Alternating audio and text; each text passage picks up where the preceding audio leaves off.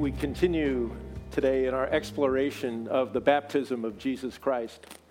Last week we read from Matthew's account on the baptism, and just now Cindy read from the Gospel of John on that same occasion. This is part of the Epiphany theme. Epiphany is the manifestation, the divine manifestation of Jesus, both perfectly human but also perfectly divine.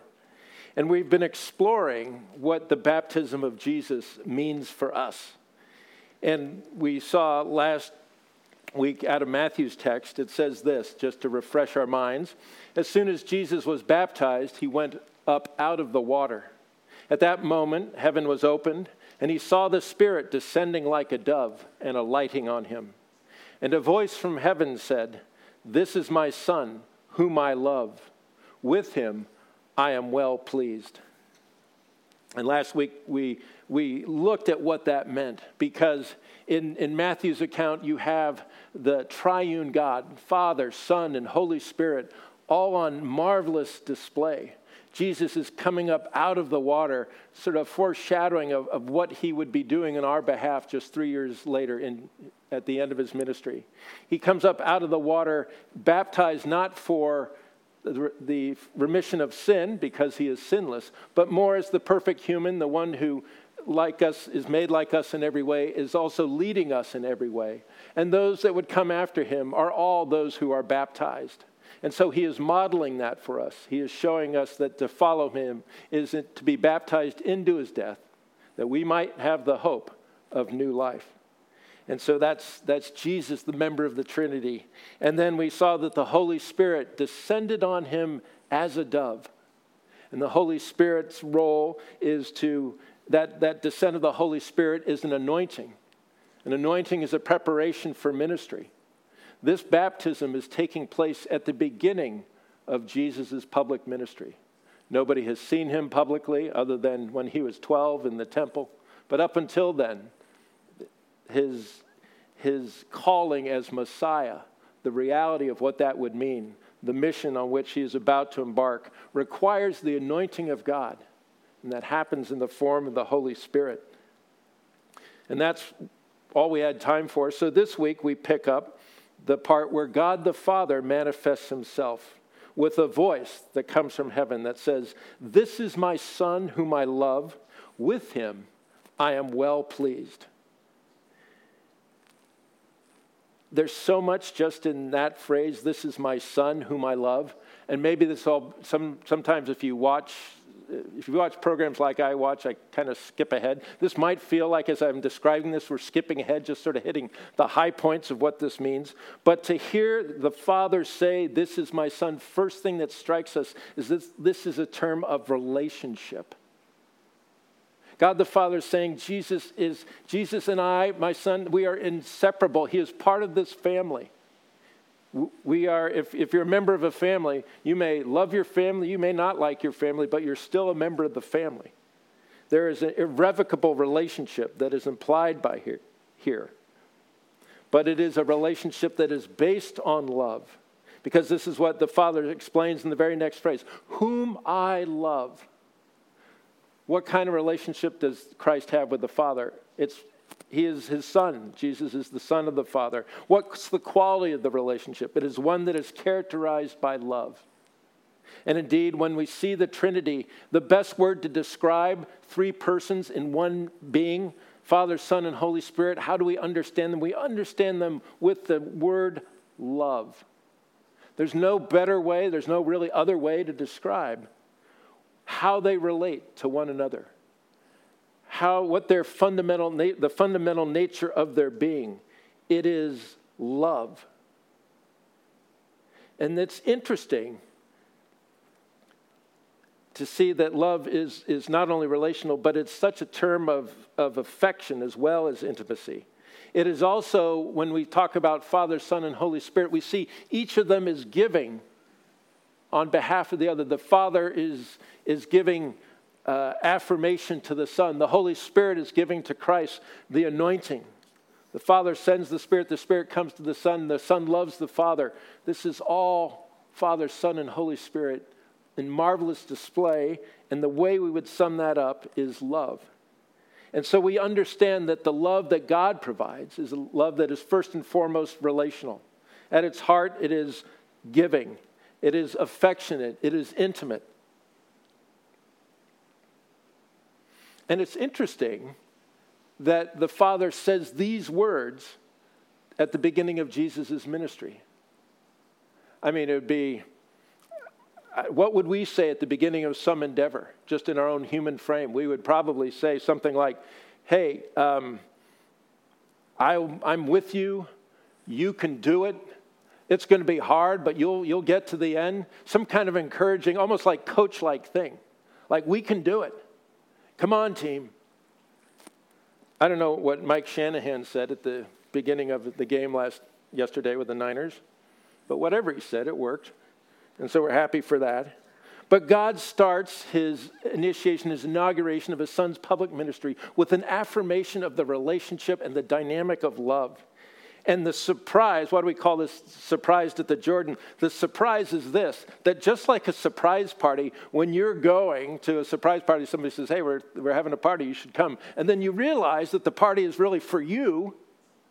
That's the posture that we have confronting this text, getting into this text. We come and we can see ourselves maybe around the Jordan watching John the Baptist baptize Jesus, comes up out of the water, hearing the voice from heaven, seeing the Spirit descend as a dove. And we might think this is wonderful to be here and behold the Trinity and its marvelous manifestation. But then we realize, Jesus turns to us and says, this party, this baptism is for you. The love that I have for my son is the same love that I have for you. It's no different. It is no less. It is no less intimate. It is no less giving. And I think we, for a variety of reasons, can have a hard time understanding that or even accepting that. Here are just some of the things that occur to me. I won't own that they're all autobiographical, but there's probably a good case that could be made for that. Three hindrances that come that I'm aware of and I see, and you guys, I think, may resonate with this. That love that's being talked about, that love that sends Jesus into the world, not just to show off and to say God is here, but fundamentally on a rescue mission. To go to those who do not know God, particularly those who claim to know God and yet do not, and to say this is who God really is. Jesus embarks on that. He does that out of love for his Father. His Father sends him out of love for us. And yet we find that we fend that off. We push back. These are some of the things that I have found myself doing at various times. What are some of the hindrances to actually receiving this love that is on display here? One may be that we just try to limit God's expression of love. C.S. Lewis in his book, The Four Loves, talks about the love of God, agape, as gift love. That as love originates from God, it is a gift to us. And then as we, as his children, as humans, with all our imperfections, as we receive it, that's called need love. Gift love comes from God. We are the recipients. We need that love. He calls it need love. And he likens it to a child or an infant who's just born who cannot meet their own needs.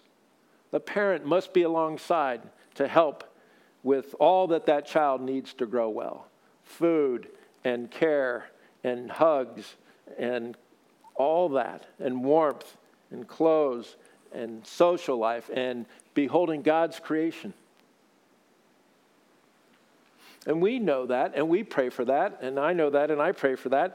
And when I pray for the things that I need to live in this world, we pray for jobs, we pray for food and provision, we pray for the means to be able to bless other people, we pray for relationships to go well or to be healed, we pray for a measure of health.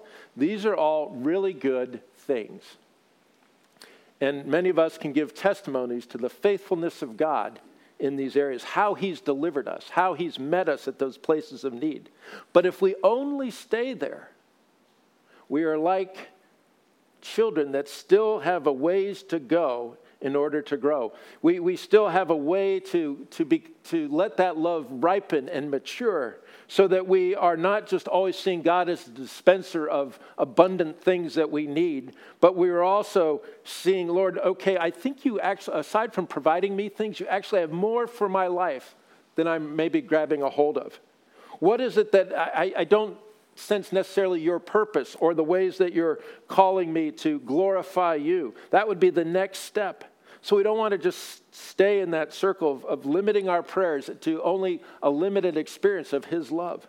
But rather we want to go and say, Lord, you are giving these to me for a purpose, and you are sending me out into some part of this world to do what you've done for me. Help me, Lord, to understand what that is. Let me be fulfilled in that way as well, not just to receive it. God has given us a purpose and a calling. And if we don't let that love mature in our hearts, then we'll just supplant God's purpose and calling with our own. And we'll relegate him to a particular area of just providing for our needs. So sometimes that will be a hindrance. Jesus didn't just sit on the banks of the Jordan glorifying in this amazing display of the Father and the Spirit, but he knew that was a sending call. And we too, as we experience God's love and his forgiveness and the new life that he gives us, that's the start of being sent. So sometimes we just kind of box God in like that. Sometimes when we think of God's love, we think, you know what? I'm glad Jesus did that for me on the cross. But to live under his love and to live with that consistently, honestly, I'm so aware of my own stuff and junk, and I'm really just not good enough to carry on. Despite what Jesus did for me, I just find it hard to accept parts of myself. I'm all too aware of my sinful self, my selfish self, the things that I do that I say I wasn't going to do those again, and I did them again. The way that I treated that person when I thought, Lord, that I'd been pretty prayed up and I wasn't going to treat them that way. Those attitudes that I find are really stubborn and seemingly resistant to any amount of scripture I want to read. Here's some good news. God loves you and he loves me because that's his nature. Because God is love. There's no, this is John's shorthand for us understanding God. God is love. So he doesn't love us because we're finally acting better than we used to. He doesn't finally say, well, okay, it took you some time to get yourself sorted out, but now I can give you a little bit measure of love. Sometimes we grow up with parent figures, just that was our world that we grew up with. And it was that you got approval or you got accolades based on the things that you did. But God's love is ever free because it emanates from who he is. And he loves us more than our behavior. Our behavior can never, you could be the golden child and he would not love you anymore. You could be the black sheep of the family and he could not love you any less. God loves you because he is love. And that is what he can, that's who he is. So how do we respond to that? We receive it. There's only one option. We just receive it. We can't improve it. There's nothing to improve upon. We just say, Lord, you love me adequately, more than adequately. You love me in my job, even though I'm aware of things that I'm not doing well. You love me in my marriage, even though there's things I'd like to correct. There's things my spouse would definitely like me to correct. Lord, you see it all, and yet you still love me. If we don't think that we're good enough, if we don't accept this, then we end up trying to do our own thing to make ourselves acceptable. And if our own thing was actually going to make us acceptable, it would have worked a long time ago. And people would have said, hey, that's great. But we know that we just sort of go in these circles. Move out of that. Begin to make some steps past that. The Ohio State psychology group just announced a study recently this past week, where they were trying to help people that were dealing with anxiety and dealing with depression. And there's modalities of cognitive behavioral therapy where you're a group of people that aren't judging you and all that. They're just receiving you. Those are tried and true. But they tried a new modality, and that was this. They instructed the third group to actually go do acts of kindness. They had a measurement, but the acts of kindness were pretty straightforward. It was things like, a bunch of cookies and give them to them. Go give somebody a ride. And what they found was that those that actually did that had a better results in terms of being less anxious for a longer period of time than the others. And they postulate that the reason for that was because they're actually making a personal connection that requires them to give something of themselves. And when you invest a portion of yourself in the life of another person, you begin to experience what it means to love someone, which is what we were designed to experience because we were designed by our Father who gives. This is who He is. He loves us, which means He gives to us. The Father gave us His Son. The Son gives us His life. The Holy Spirit gives us a whole host of things: love and peace and patience and kindness and goodness and gentleness and faithfulness and self-control. Every member of the Trinity is giving us something. If we want to experience what it means to love, we move into these places of giving to others. Last hindrance that I see sometimes is when we realize just what God's call is on our life, and we think of how difficult loving the way Christ loved us is. We begin to actually count the cost. We read in the Sermon on the Mount that if we just love those who love us, what credit is that to us? And Jesus ups the ante, so to speak, and He says, love your enemies. Here's Matthew 5:43-45 on that. You've heard that it was said, love your neighbor and hate your enemy. But I tell you, love your enemies and pray for those who persecute you, that you may be children of your Father in heaven. He causes His sun to rise on the evil and the good, and He sends rain on the righteous and the unrighteous. To love your enemies, that is hard to do. This weekend we honored Dr. Martin Luther King Jr. And I've been reading through the book that he wrote, published in 1963, called Strength to Love, which is a series of sermons that he gave at the height of the civil rights effort and movement. Here's how he exegeted that passage in Matthew that I just read. It says, the reason why we should love our enemies is that love is the only force capable of transforming an enemy into a friend. We never get rid of an enemy by meeting hate with hate. We get rid of the enemy by getting rid of enmity. By its very nature, hate destroys and tears down. But by its very nature, love creates and builds up. Love transforms with redemptive power. Why does Jesus call us to love our enemies? Because He is love itself, and love is the only way that all that impacts us, all that afflicts us, all that causes disease, all that is a reflection of this corruption will ever be healed. His supreme act of love is the supreme gift of Himself. There's nothing else that He could have done that would achieve what we needed, would have freed us from death and from sin. And so God calls us to love in the same way that Jesus loved us. At the end of the Lord's ministry, on the night of the Last Supper in John's account, He says, as the Father has loved me, so I have loved you. Now remain in my love. If you obey my commandments, you will remain in my love.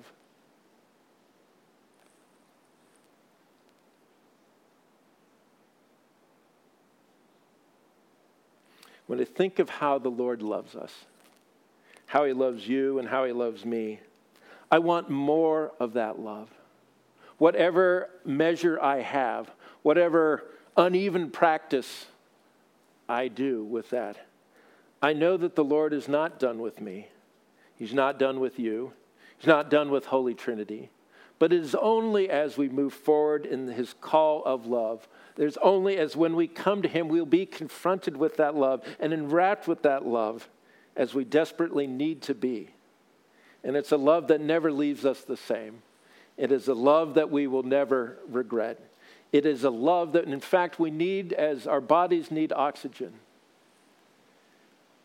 And so in this second Sunday after Epiphany, and as we think we're just in the first month of this new year, I would pray that should God allow us to see another Epiphany season a year from now, we would have any number of testimonies about growth in that love, about the ways that we saw Jesus like we've never seen him, about we didn't think we could go the extra mile, but we did. We got tired of just asking God for things, and we wanted him now to take us into directions. We were afraid and we were anxious about stuff, but somehow when we connected with his presence, which is always there, and his activity, which is always there, we were calm and we were capable.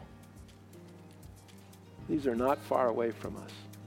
I pray the Spirit, because this is who he says he is, would lead us into that truth with joy and with patience and with love. Amen.